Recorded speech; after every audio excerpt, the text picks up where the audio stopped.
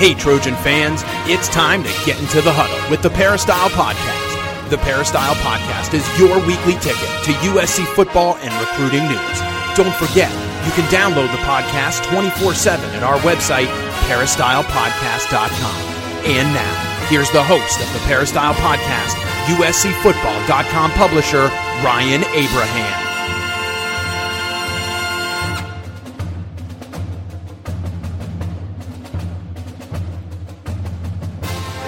Hello, Trojan fans. Welcome to the Peristyle Podcast on a Wednesday. We're going to talk some USC Trojan football again, previewing the big matchup this weekend. USC going on the road to take on the Washington Huskies. Both teams are ranked for the first time since, I think, 2002. It's been a while. This is Washington's first ranked opponent of the year. Should be a really big game up there in Seattle. If you have any questions or comments for us, please email us, podcast@uscfootball.com, or if you'd like to call or text us, the number is 424-254-9141. You can subscribe on Apple Podcasts, Google Play, Stitcher Radio, Megaphone, anywhere you can get your podcasts. And wherever you listen, please leave us some positive feedback. A 5-star review is always awesome, giving us a nice rating. And tell your friends about the Peristyle Podcast. We keep cranking out the shows.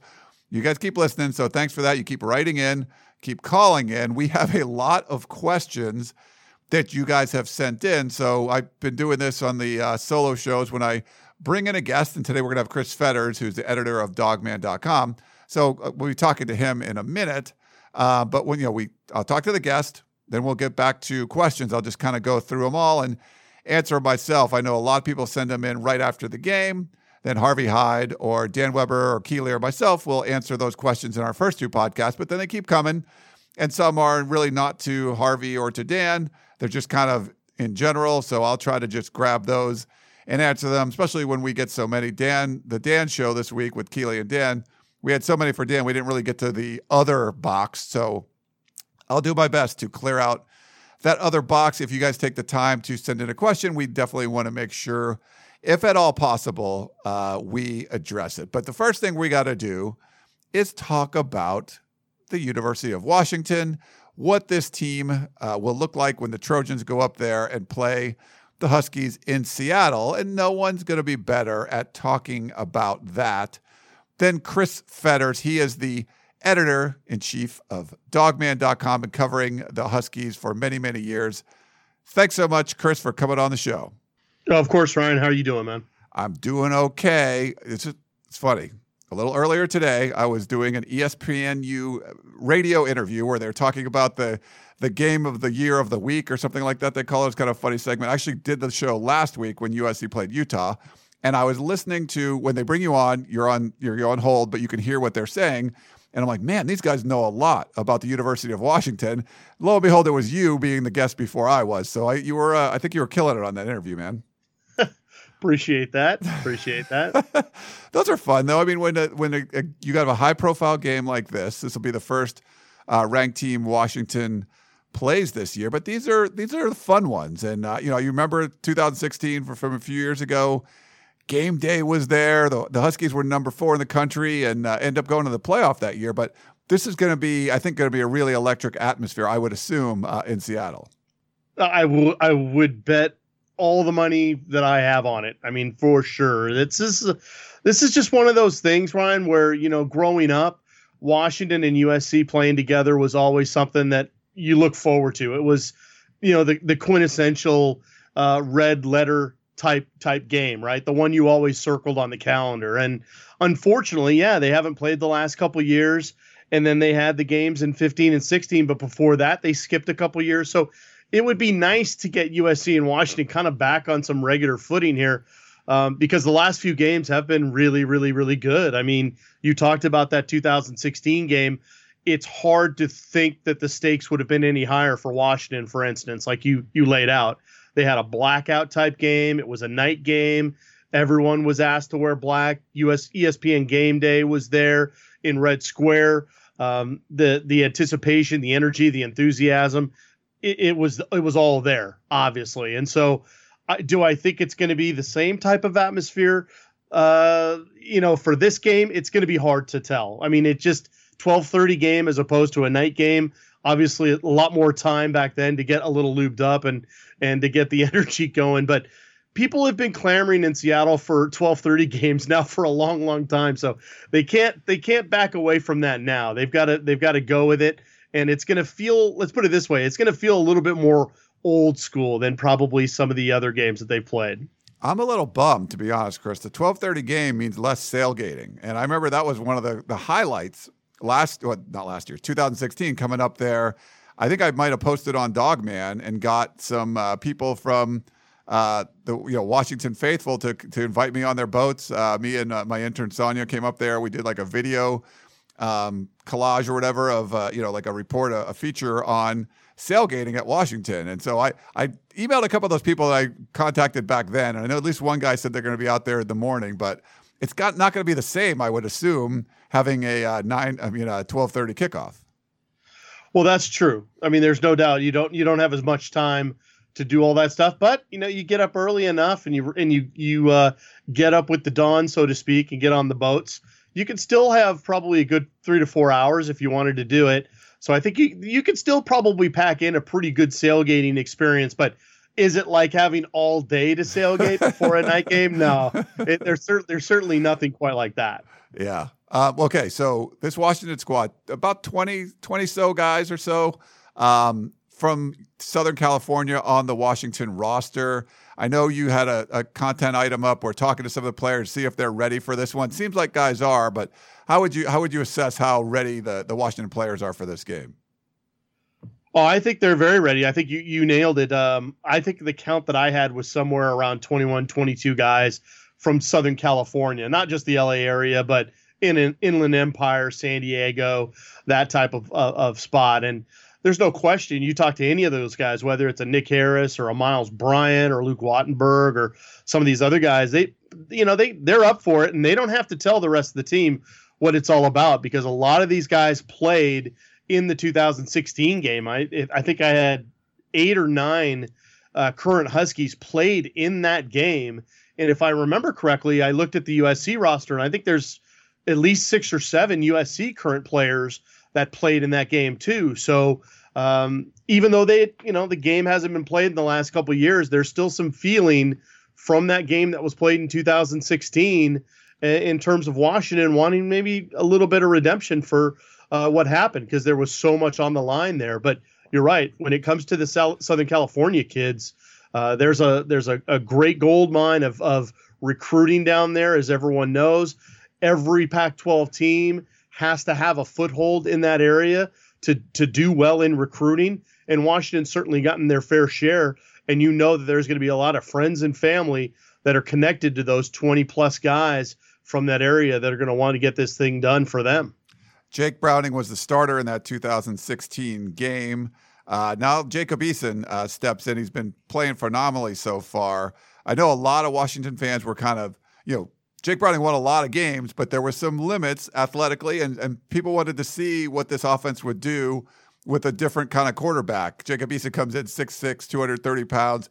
What do you feel he's done well so far? And have the fan base kind of rallied around him, losing a 4-year starter like Jake Browning? Well, right. It's not very often you lose one of those guys, right? And Washington also lost a 4-year starter running back in Myles Gaskin. So it's kind of a double whammy going into this particular year. But in losing Browning, they lost kind of another coach out on the field. And what's interesting about a guy like Jacob Eason is he hasn't played for a couple of years in terms of a live game. But I think what's really encouraged a lot of people, including the coaches, is just his ability to kind of take what's given, make the right decision. And if anything, he's maybe been a little bit more conservative than maybe we would have thought going in, because of his athleticism, because of his size and his strong arm and his reputation as kind of a gunslinger, a guy that's going to want to throw it around all over the place. He's actually been a little bit more restrained in that regard, is trying to really kind of take what the defenses give him, and maybe in some ways he's erred it toward the side of caution in that way, which I think has actually impressed the Washington coaches, because he can start from maybe a little bit more of a conservative viewpoint and then kind of open things up as he starts to get into a rhythm. Once Bush Hamdan, the Washington offensive coordinator, starts getting into a play calling rhythm a little bit, and they have kind of the throws that they know are working really well from the early part of the game going forward. And so I think that they've been able to kind of build on that. And I think that's been very impressive for a guy like Jacob Eason, who came in with the reputation as a guy that wanted to throw the ball all over the place, could throw it 70 yards on a dime, but yet only kind of maybe had one speed. I think he's shown a little bit of a changeup, and I think that's been something I think Washington fans have been impressed with. You mentioned Myles Gaskin, no longer there. Salvon Ahmed stepped in and played well. The speedster, if you haven't seen him run, he can get around the corner pretty well, but dinged up a little bit, didn't make the trip to BYU. Washington still ran the ball well against the Cougars. What's the running back situation now, like maybe Ahmed's injury status and then how they've looked so far? Yeah, Chris Peterson confirmed to the sideline reporter against or at BYU, I think it was Molly McGrath, that he has a lower leg injury and he's kind of week to week. So we're not sure exactly what his availability is going to be for USC. You know, if you err on the side of caution, I would think that they feel confident enough in Sean McGrew, Richard Newton, Kamari Pleasant, and even a guy like true freshman Cameron Davis. He traveled for USC. He didn't play, but he did travel, so he practiced during the week.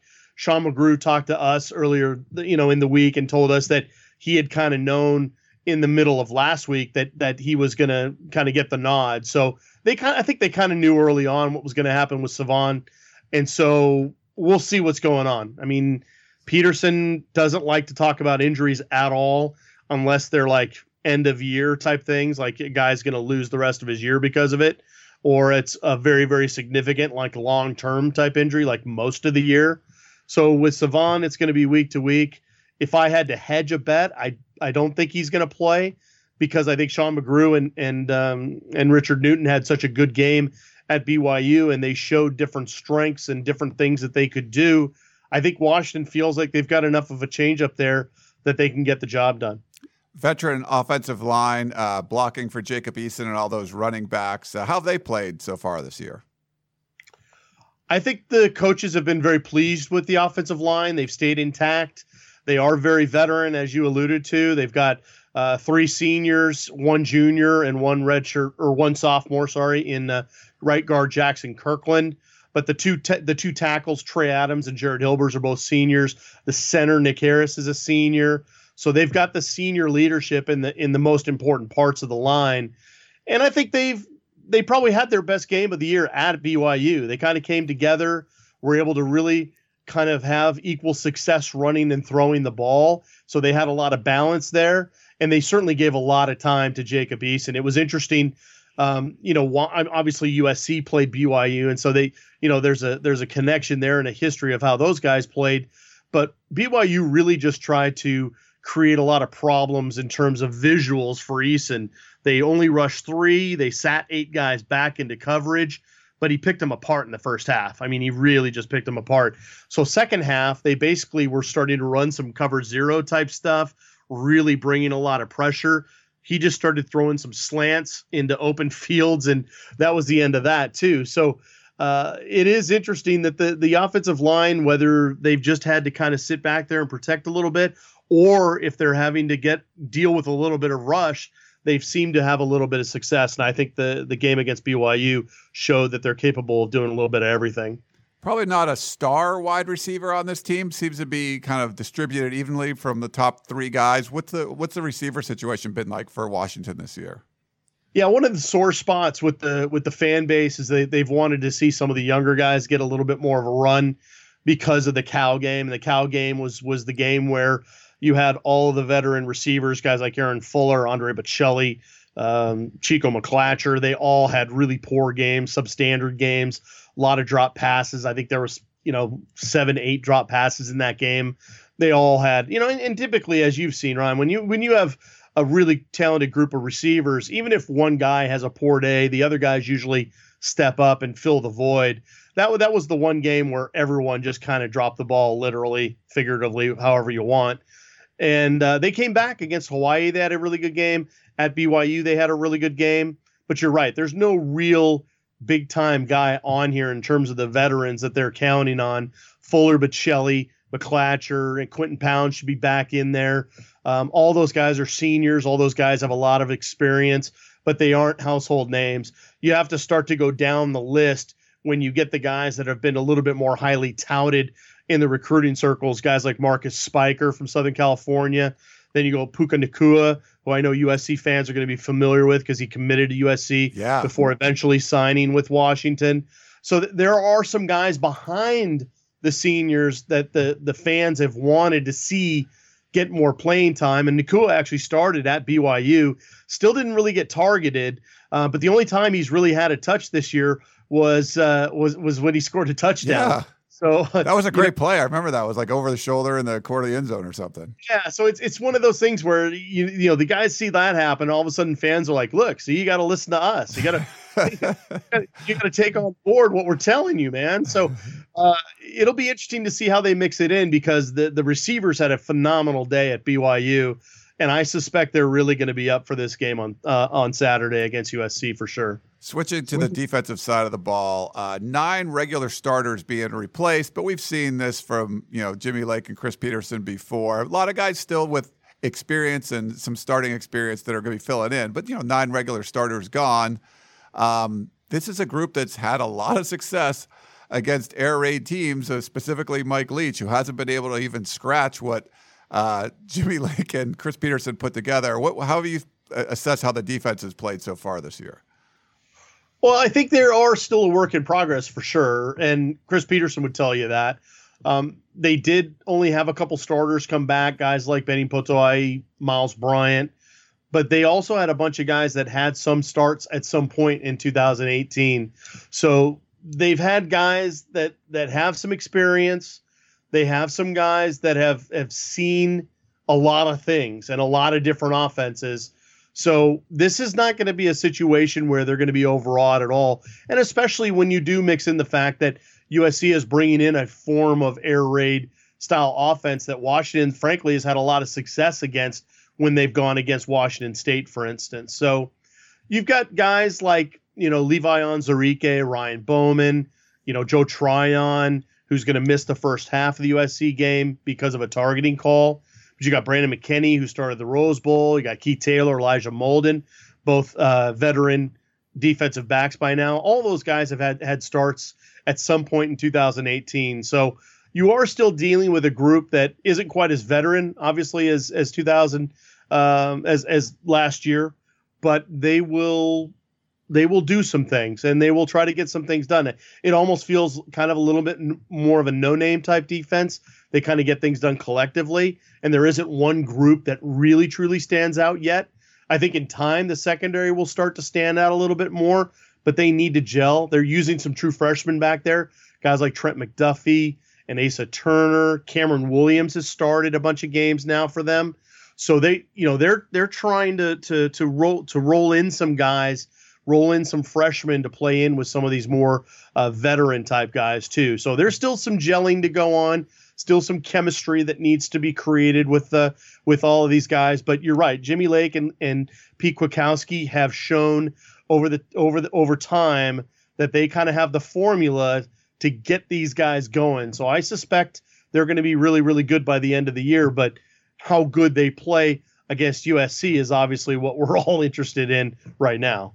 The secondary, if I'm not mistaken, been exceptional, giving up about 6 yards per attempt.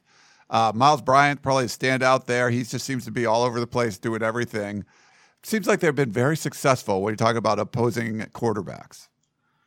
Well, it's true. And again, like, when you play against the run and shoot of Hawaii, they showed a lot of nickel. They showed a lot of dime. They even showed at some point they were running 7 defensive backs out there. And they can go 7-8 deep. It's legitimate. The thing is, though, they're still rolling a lot of young bodies in there. They don't have a ton of experience. Miles Bryant, Keith Taylor, Elijah Molden, those are going to probably be your 3 most experienced guys in there. Cameron Williams, true freshman from Bakersfield, he beat out a guy who started in the Rose Bowl in Brandon McKinney. So they it's not like they're trying to just play their veterans and relying on that experience. They really feel like if a true freshman is the best guy to give them the success that they're looking for and to give them the best chance to win, they're going to play him. And they've played Cameron Williams. Trent McDuffie got his first start at BYU and had a forced fumble and a fumble recovery on a great play. Asa Turner, the big 6'3" safety from Carlsbad, he had a pick in the game at BYU, and he's a guy that if you look at this offense, this air raid offense, the way that Matt Fink runs it, for instance, it showed at least against Utah that he likes to kind of throw the ball up and let the big guys like Pittman and some of these other guys run under him or make catches in one-on-one type situations, jump ball type situations, and USC has the talent to get that done. Washington may have to rely on some of these bigger defensive backs like a Keith Taylor or an Asa Turner to try to do some damage and see if they can beat a Michael Pittman to a jump ball, because right now USC has the receiver talent to outduel a lot of defensive backs in the conference. Washington is in a situation where they might be able to counter that, but I think that's going to be one of the big duels that you're going to see out on the field, Husky Stadium, for sure. The defensive line is going to be key. USC's really had a hard time running the football this year. What kind of defensive front will this USC offensive line be facing Saturday? Well, again, it kind of follows the pattern of the defense. You're mixing in some guys, some veteran guys with a lot of young talent, very, very athletic, very physical kids, but they're young kids. And so you've got guys like Benny Potoa'e, Levi Onwuzurike, Josiah Bronson. Those are kind of your three veteran guys, but then you mix in a couple redshirt freshmen in Sam Taimani, and then another name USC fans will remember, Tuli Letuigasenoa, who was committed to USC before signing with Washington a few years back. So you've got those guys, and then you've got a host of true freshmen that have suited up at one time or another, or have played maybe a game at home or two, but haven't really shown that they're going to be a part of the regular rotation. You're looking at guys like Sama Pa'ama from Hawaii, Fa'atui Tuatele from Hawaii. You've got Jacob Bandis from the Bay Area. You've got Noah Ngalu from the Bay Area. So you've got a bunch of really young but very physical, very talented defensive linemen that are going to need some time to gel. So right now they're really kind of leaning on Benny Potoa'e, Levi Onwuzurike, Josiah Bronson, guys like that to really get the job done. But in terms of USC not really getting much done with the running game, that's just kind of isn't that kind of part and parcel of the air raid? I mean, that's something that Washington State, they certainly gave up on to be able to throw the ball for 500 yards a game. So I don't know if that's just a function of the scheme, but I do know that USC has some very, very talented running backs, and talking to the players and coaches the last few days, they have certainly said we cannot give up on the run game because they will gash you because they're talented. Yeah, they do. USC definitely has some talented running backs, and they, Graham Harrell does like to run the ball more than what a Mike Leach does, but they've had some troubles. If Washington was running it for over 5 yards a carry against BYU. I think Utah did the same thing. USC was like 3.8 yards a carry. So they tried to run the ball a lot, 45 attempts in that game, and just wasn't that successful. So that's gonna be something to watch if they're able to, when they have to, run the football. They actually did in the last drive against Utah, but until then they had negative yards rushing like in the middle of the fourth quarter. So wasn't ideal for that. Special teams can be interesting. USC sort of a feast or famine on special teams, some really bad plays with some really good plays too. How has Washington, the special teams units, been so far? I think if you polled Washington fans, I'd say they've been probably the most impressed with the improvement from the special teams as opposed to offense or defense. Because the special teams, like you said, kind of feast and famine last year. When you look at, they lost a game at Oregon because they had a chance to kick a 37-yard field goal at the end of regulation to win it, had to go into overtime because they missed it. But the guy who was responsible for the place kicking was a walk-on redshirt freshman last year in Peyton Henry. Now he's on scholarship, and he's literally made every kick this year, hasn't missed one kick. Then you add to that the fact that Washington just had a punt return for a touchdown at BYU, a little 88-yarder from Aaron Fuller. They're starting to get some things done in the return game a little bit. I think they've given up a little bit on the kick return game just because I think they like the idea of it all averages out to be at the 25 as opposed to taking your chances for maybe getting a longer return, but also getting stuck in their end. I think the 25 is just fine for them. I think they've looked at their analytics and what have you. So I think they may try for a return every once in a while, but for the most part, it seems like they've not so much given up on the idea of a return, but have kind of seen the numbers, and the numbers suggest that being out the 25 is no big deal. So I don't know how much they're going to get done in that part of the world, but in every other aspect of special teams, I think the fans have been very, very pleasantly surprised because they've been very effective, they've been efficient, and they've been very productive. They haven't lost any chances. They've made every kick. They've taken advantage in some punt return opportunities, and they haven't given up any monster runs. They have given up a few things in the kick return game that I know they would want to shore up, but overall, I think they've been pleasantly pleased. Yeah, USC doesn't get that analytics memo. They like to return the ball and not get to the 25. So they had the 100-yard return for a touchdown. I think they keep trying to go for that, but the majority of them don't make it back to the 25. So I think you're probably right. The math people will tell you don't do that. Just start at the 25, and you less chance of a fumble or a penalty or anything like that happening too. A couple more quick things. We'll let you go. School just started for the Huskies. So has that impacted practice at all, or the players getting ready since they've, get to play the first 3 games without having to go to class? It certainly will have a little bit of an impact, I'm sure. It certainly impacted the media because we had to get all of the players on Tuesday, the day before the day school started, because the fall camp started fall quarter started on Wednesday. And so then we just talked to the coaches on Wednesday.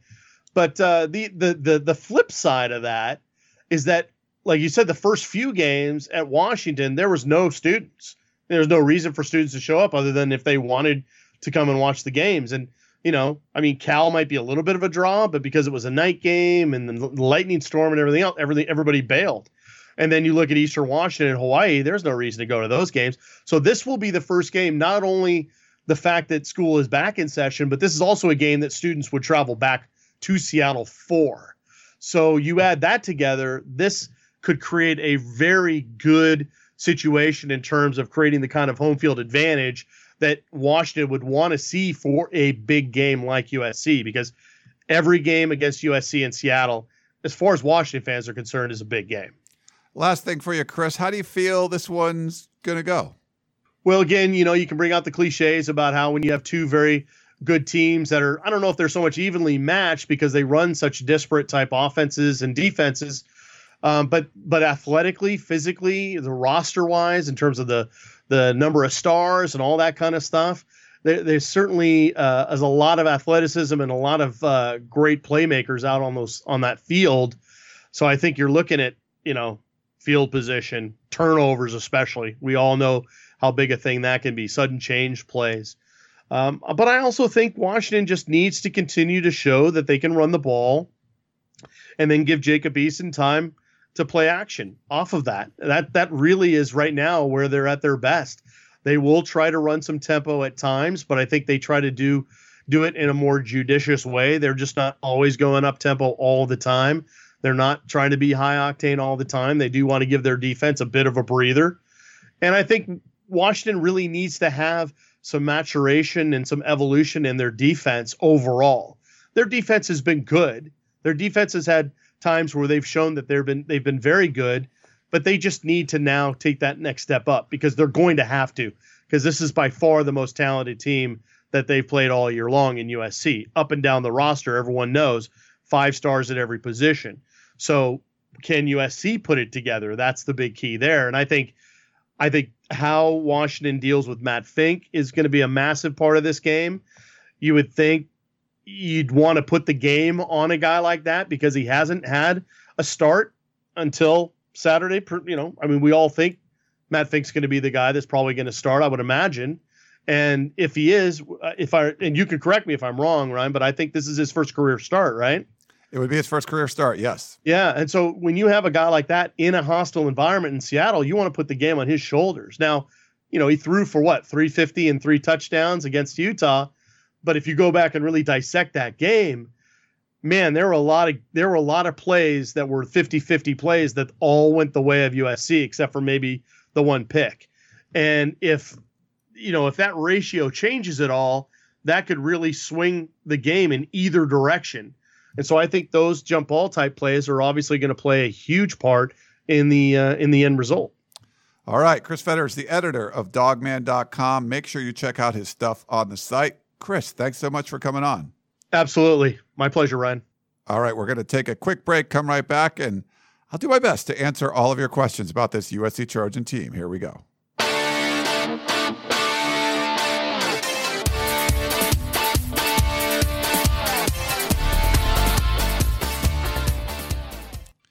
All right, we are back here. I want to try to jump into some of these questions that you guys have sent in. Thanks for all the emails and the text and everything. I'll just try to go through these and give you my thoughts on what you are curious about for as far as this USC football team goes going forward.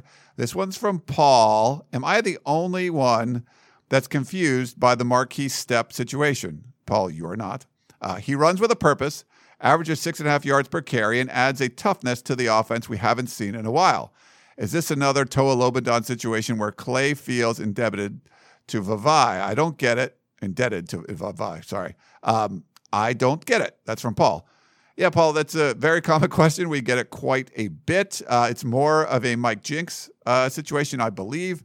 I think when we talked to him in fall camp, he really likes Marquise Stepp, but he's a different kind of back. He hasn't run an air raid offense with a 235-pound back before, but sometimes the situation calls for someone like Stepp who's going to run downhill and get you positive yards. And I think that was something they could have used more of in the BYU game. I think it's a situational thing that doesn't necessarily always come up in these air raid offenses, and maybe just because this was a roster that wasn't really built around that offense in mind.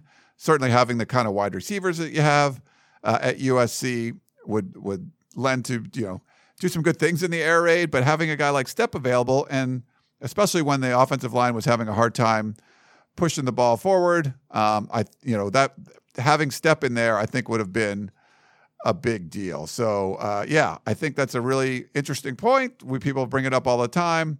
Will you see more Marquise Stepp going forward? I think it's really hard to say. So this is kind of where you are right now. Are they going to use him more or not? And I feel like all the backs are doing a good job. They all bring something a little different to the table. But when you have a hard time running the ball, you got negative yards rushing, a guy like Stepp would sort of reverse that quickly, just the way he can do things. So interesting. All right. Michael from Newport. Has USC ever clearly laid out what their concussion protocol is? If not, is there a doctor who listens / participates on the site you could have jump on to describe it to us? I played football, but I know these protocols have changed recently. And who likes to understand how quickly a guy can come back if things look good? Okay.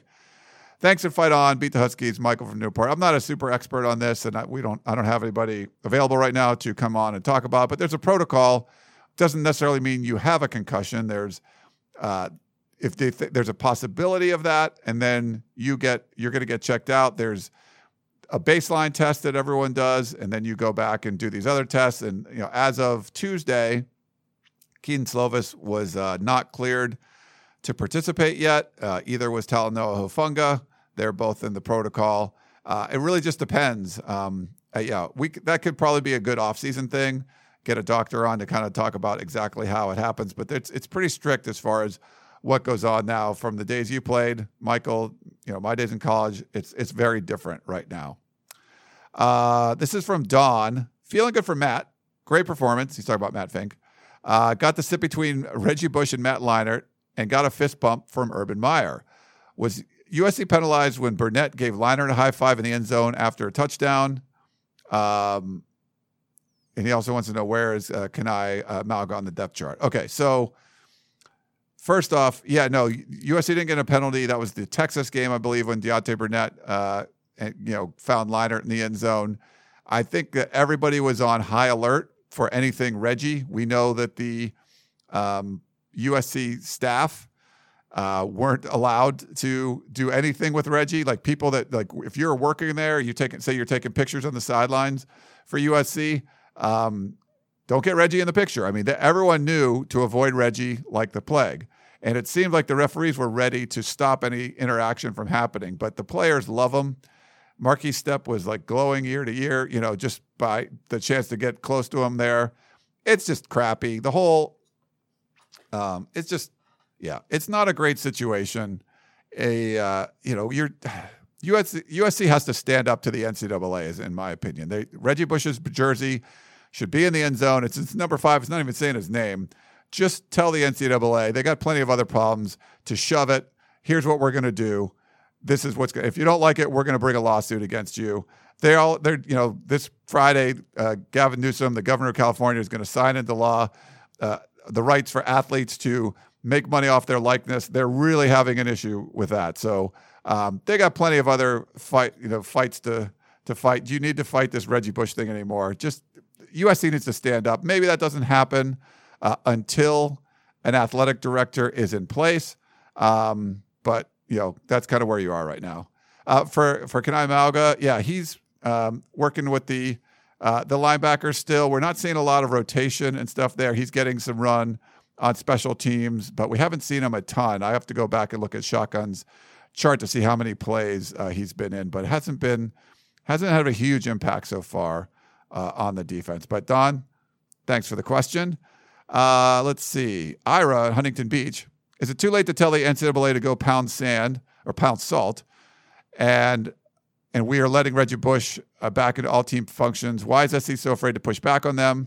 Ira at Huntington Beach. Yeah, like I just said, I mean, that's something that, USC should push back on all that stuff. And maybe it's going to take Carol Folt and whoever the new athletic director is to come in and go, this is really dumb.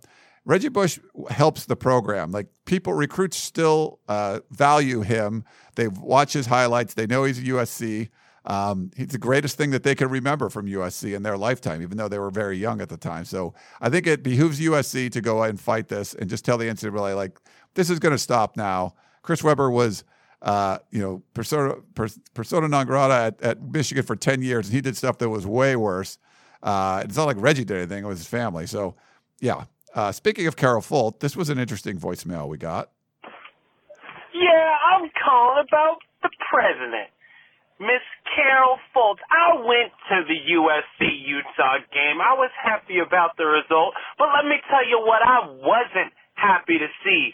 A halftime honoring of Carol Folt by the USC Trojan Marching Band. I mean, I'm a fan of the Spirit of Troy, but let's get serious here. It's her first year. What has she done to reserve and deserve awards? Ridiculous. Yeah, I don't think she got any awards. She was honored by the band. That was Friday, the day she was inaugurated. So, like, that was a big deal that you have a new president, the 12th president in USC history, the first female president. So I'm going to give him a pass. I think that's okay. This next voicemail also has to deal with Carol Folt and the Reggie Bush stuff we're talking about. Here you go. Yeah, Ryan, this is correction. This is Lee from the Bay Area. Yes, I'm listening to your latest podcast with Dan Weber, talking about the Reggie Bush situation. My thought is, or my question is, for those of us, maybe we would want to, for some people that maybe they would want to send a message to the new president, stating that they would like Reggie Bush back on campus and to fight the NCAA for these ridiculous rules, or just in that general area. So I don't know if you can give her without approval, give her email address or how to get in contact with her, but maybe if you do ever come across her and talk to her, maybe you can give her that message and see how she responds. All right, thank you very much. Go Trojans. Thanks, Lee. Yeah, I think she's getting a lot of emails about that. So, like we talked about already, it's a big deal. And it's becoming a hot button. Arash Markazi wrote about it in the LA Times. They talked about it on one of the ESPN shows. I saw that. Get on social media. Get on Twitter. Facebook, wherever. Share the stories that we put out there. We have one up on USCFootball.com that, Reggie Bush should be reinstated. If you want to share that, it's a big deal. The more you guys put it out there on social media, the more likely it's going to happen, because you just put more pressure on the university to really do something. Now, it probably won't happen until you get a new athletic director in, but they'll come in and assess the whole situation and go, this is dumb, and go forward. Well, that's what you would hope. All right, Hugh in CB Valley wrote an email that probably has 15 questions in it. I'll go through real quick and try to answer them all as we go. He says that he read that USC president doesn't want Urban Meyer. Carol Folt doesn't want Urban Meyer. That was a report from somebody. So we don't know if that's true or not. But he said, I should start by asking the question I doubt you have the answer to. Does Urban Meyer want to coach at USC? So here's the thing. Talking to people around the situation, Urban Meyer, if he would want to coach anywhere, USC would be at the top of the list. It just depends if he wants to come back. He's very good as an analyst for Fox. He's got tons of ties and, his kids, grandkids in Columbus. He works at the university, Ohio State University. So he does a lot of stuff there. He comes out to the West Coast for the Fox show. But if he was going to coach again, it would be to be like the first coach to win national championships at 3 different schools. You can only win championships at a handful of schools. So he's not going to go someplace like back to Utah and try to win a championship there where he already was there. He's going to go a place where, if he's going to go anywhere, a place you could win championships, and that would be USC. So that's to be the USC side. That's to be the Urban Meyer side, which is, we don't know, but it's, there's potential there. If he would go back to coaching, USC would be top of the list. Or would USC want to hire someone like that? They've never done that before. The last time they hired an outside coach with national championship experience was Howard Jones in 1924-25, whatever that was. So this is not something USC typically does. So that's the big question, but it's an obvious answer, but it's not, obvious that that's the way things are going to go. Does anybody have a clue who Carol Folt does want, and what are they willing to give up in terms of control to get that person? Yeah, that's a great question. She says she's not in the business of hiring, firing coaches. That's what the athletic director does, and she's trying to find one of those right now. Is Kyle Whittingham completely off the table? I mean, that someone they should look at if they have an opening. And is there any chance that the new head coach retains our offensive coordinator? Yes. I mean, of course there's a chance. What's the likelihood of Helton being fired midseason and appointing an interim head coach? I'd go back and forth on this. There's not a lot of great interim head coach candidates on the roster, and they don't have an athletic director right now. So the likelihood of midseason firing seems to be slimmer, but, they go out and lose the next 2 games and maybe AD's in place, then I guess something like that could happen. But I don't know about Dave Roberts, the interim athletic director, firing a coach. That seems highly unlikely. How likely we're going to lose our top commits at Helton's firing? Well, you already lost the top commit. I think if there's a change in the coaching staff, if there's some excitement about who the next coach is going to be, you would actually gain top commits as opposed to losing. There's no top commits to lose right now because there's none in the class of 2020. Is there any chance we retain Helton in an athletic capacity that aids in PR and recruiting? In other words, to create a position where his strengths can be used? I doubt that highly. Keep up the good work. I'm a longtime premium subscriber and listen to every podcast. I really enjoy your staff. Thanks for fight on, Hugh in Simi Valley. Thanks, Hugh. Glad you had a chance to write in. Speaking of recruiting, maybe we can do some recruiting stuff. Here's a voicemail for you. Hey, this is Rick Dougal from La Mirada, California. I'm loving the show. Quick question on the quarterback situation. We lose Young. Is Garcia a decent pickup? How does that match up? And will it affect us down the road? And is this becoming an every year situation of carrying the so-called loving USC my whole life quarterback, switching to Alabama or another school, and leaving us high dry? We just got lucky. Hopefully Garcia, I guess, will stick around. But I wondered, your guys, what you thought. Great show. We love it. Well, thanks for the question there. Thanks for the voicemail. So if you're a premium subscriber, go listen to the Trojan Blast recruiting podcast we did with Gerard Martinez this weekend. Tons of information about this situation with Bryce Young, and then getting Jake Garcia to commit. He's the 2021 5-star quarterback from Narbonne High School. We've seen a bunch of. There's film of him up there if you want to check him out. But it's a big deal. I don't think a lot's going to be resolved until you figure out if Clay Helton's the long-term solution or you go in another direction. So that's the kind of long and short of it. USC's sort of in this limbo now. I think the number 62 class in the country, behind powerhouses like Tulane and North Texas and stuff. So it's not a good recruiting class on paper right now. And we're in September. It's not like it's April, this is becoming a bigger deal. USC's in limbo. The one, blue chip recruit they had committed is no longer committed. He's going to Alabama now. That's Bryce Young, the 5-star quarterback from Mater Dei. So it's a big deal. But the situation has to become more stable, one way or the other. Stable with Clay Helton, stable with somebody else. However it becomes stable, then you're going to see from there recruiting go one direction or another. But thanks for that. We had a couple other ones. Tony Garcia, regarding Bryce Young and his decommitment from USC, my impression about these high school athletes is they are given celebrity status at a young age, and these parents and coaches that seem to enable this type of behavior. I'm kind of disgusted by this. I remember Urban Meyer telling his first ranked Florida class that their first ranking did not matter, and they had to earn it when he was with the Gators. Do you think that Urban Meyer would humble these egos instead of, quote, having them as their love of their lives and making these highly recruited high school prospects earn their spot by competing? Tony Garcia. Tony, two different situations here. Urban Meyer is a very active recruiter. He's a very good recruiter. You basically have to kiss players' butts when they're 16 and 17 years old, but once you get them on campus, it's a complete switch. So now you have to have them earn their spots. And that's just the kind of way it works. So, there's a celebrity status out there, and they're going to get recruited from all over the country. I mean, if Nick Saban, who makes $8 or $9 million a year, is like texting you and calling you up and asking you, hey, I want you to come play for me. I mean, that's a big deal. And you got a lot of players. If Urban Meyer's calling you, is Lincoln Riley calling you? Is Jim Harbaugh calling you? Maybe not now. He's not doing as well. Is Dabo Swinney calling you? I mean, if you're a 17-year-old kid and you're getting pictured like celebrities, you love college football, the celebrities of the thing that you love are texting you and calling you, wanting you.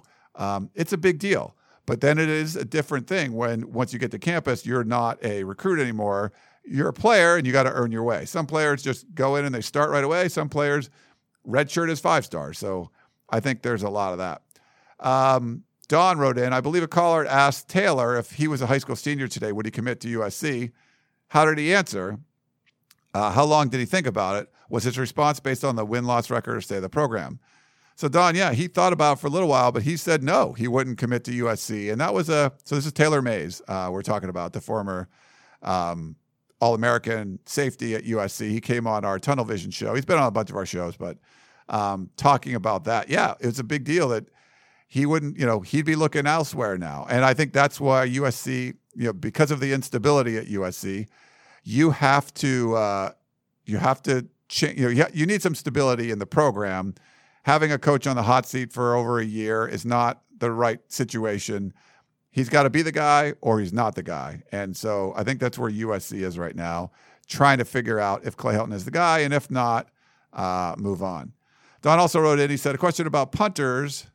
Could someone in your analytics department give us a percentage of fumbled punts as opposed to fumbles by running backs and receivers? That takes a lot. That's a lot of work, Don. You got to ask somebody else. I have no idea.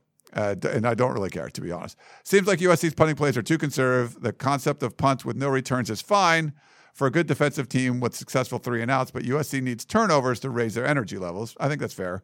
Long moving punts, even in the red zone, are oftentimes needed just for the sake of energizing the defense. Yeah, no, I agree with you there, Don. I don't know about the percentage. I'm not going to talk about percentages of fumble punts. He does kick a ball that's really hard to catch if you just let him boom it. The hang time is great, but I think there's more. It's a kind of a conservative action. USC, we talked about earlier with Chris Fetters. USC seems to always want to take a risk returning the kickoff return, and most of the time they're not getting out past the 25.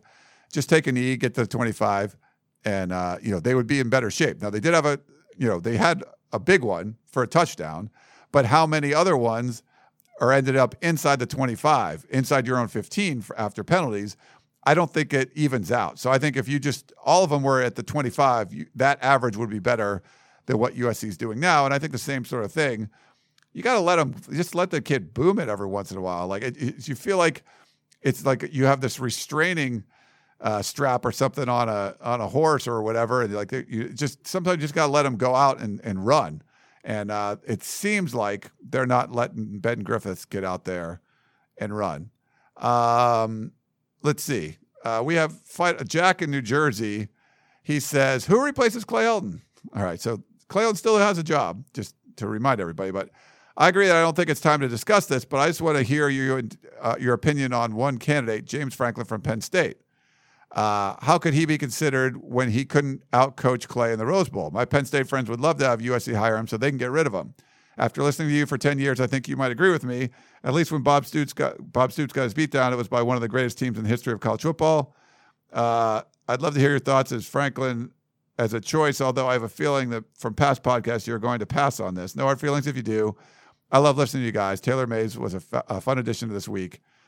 Thanks, Jack. Yeah, I mean, I think he's someone you would definitely want to look at. The people I know that cover college football are high on him. He did lose, in the Rose Bowl to USC. There's been some questions about some of the coaching aspects of what he does, but as far as like experience and would he be an upgrade from what USC has now? Yeah, I think he would. But it would be an interesting choice. I think you can't just look at the head-to-head that he went up against Sam Darnold and lost. A lot of people went up against Sam Darnold and lost, so we'll see. We got a couple more, and we'll end this off. This is from Steven. I had a question about our defensive line. It routinely appears to have a good push with penetration in the backfield, but doesn't seem to correlate with as many tackle for losses or sacks. Is this related to our soft run defense and setting the edge, or are they both related to gap integrity or assignment discipline? He said, on a personal note, I appreciate the show, especially Coach Hyde, and used to listen to the podcast when I lived overseas in Denmark and Sweden. Well, thanks, Stephen. Yeah, I think tackling is the biggest issue. Pressures are there. I think it's the ratio of quarterback pressures are high, sacks are low. Now, no one had sacked Tyler Huntley, and USC got a couple sacks in that game, so that's good. But there's just a lot of times where the quarterback gets away. I'm curious to see what happens this weekend because Jacob Eason isn't going to be the most elusive, unlike the last couple of guys like Zach Wilson and Huntley. So I think at this situation, this case is like you got to bring the guys down. And if like a guy like Talanoa Hufanga can't play, he's your best tackler. That could be even more of an issue. I mean, he probably saved the game a lot of different times for USC. They don't have as many guys that can tackle like him, so they're going to need it. All right, last one. Tim in Costa Rica. Sorry, my voice is kind of going at the end of the show. Okay, great win Friday night. Team appeared much more focused, but still can't run the ball. Can we survive and win consistently by relying on the deep ball to great wide receivers? Seems teams will continue to drop 8 and feel they can do the job with only 3 up front. We can't block 3 guys, really? I can say pass protection has been adequate. If the Trojans can't run and move the ball, how many of the remaining 8 games do you predict they will win? Also, what is wrong with Stephen Carr? He came in as the next Reggie Bush, but against BYU and Utah, he looked like he has lost a step. He should be flying by guys instead of his constant juking and trying to fake guys out. Any of you agree? He looks different. Thanks, guys. Great show. Beat the Huskies. Tim in Costa Rica. Okay. Yeah, I don't think this is a sustainable model like what they did against Utah. The stats didn't point in USC's direction. If you play a game with those kind of stats, you're going to lose a lot of them. Now, that was a pretty good Utah team, and they made the secondary look awful. What will Washington do? Are they going to drop 8 back? That's what they do against Washington State. No reason why they wouldn't do that.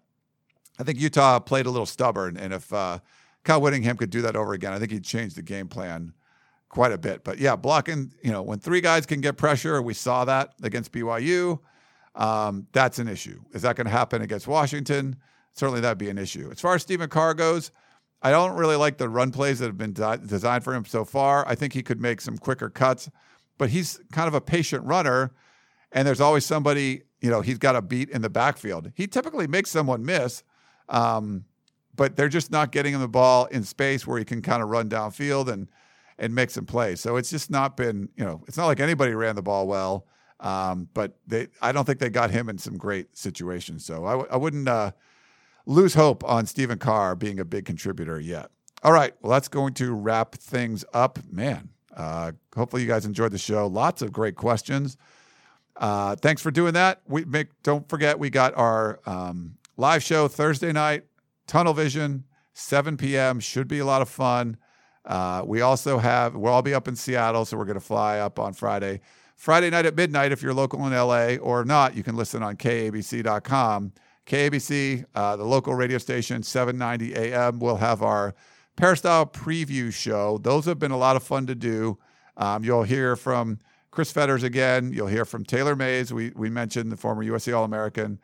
Gerard Martinez will do a quick recruiting update in that. We'll also have Chris Trevino doing his 5 bold predictions. We'll have some interviews from practice. And Keely, Shotgun, and myself will break the game down for you. So it should be a lot of fun. Make sure you check that out. We'll put it up in a podcast forum here as well. But if you're on your way to the game in Seattle or the morning of the game, you want to listen and get a real good idea of what's going on, make sure you check out the Peristyle preview show. All right. That will wrap it up. I'm Ryan Abraham. Thanks so much for tuning in, and we will talk to you next time. You've been listening to the Peristyle Podcast, presented by USCFootball.com. Be sure to tune in next week for the latest news on Trojan football and recruiting. And don't forget, you can automatically download the podcast directly to your smartphone or tablet for free. Just click the iTunes link on peristylepodcast.com or search for Peristyle Podcast at the iTunes Music Store.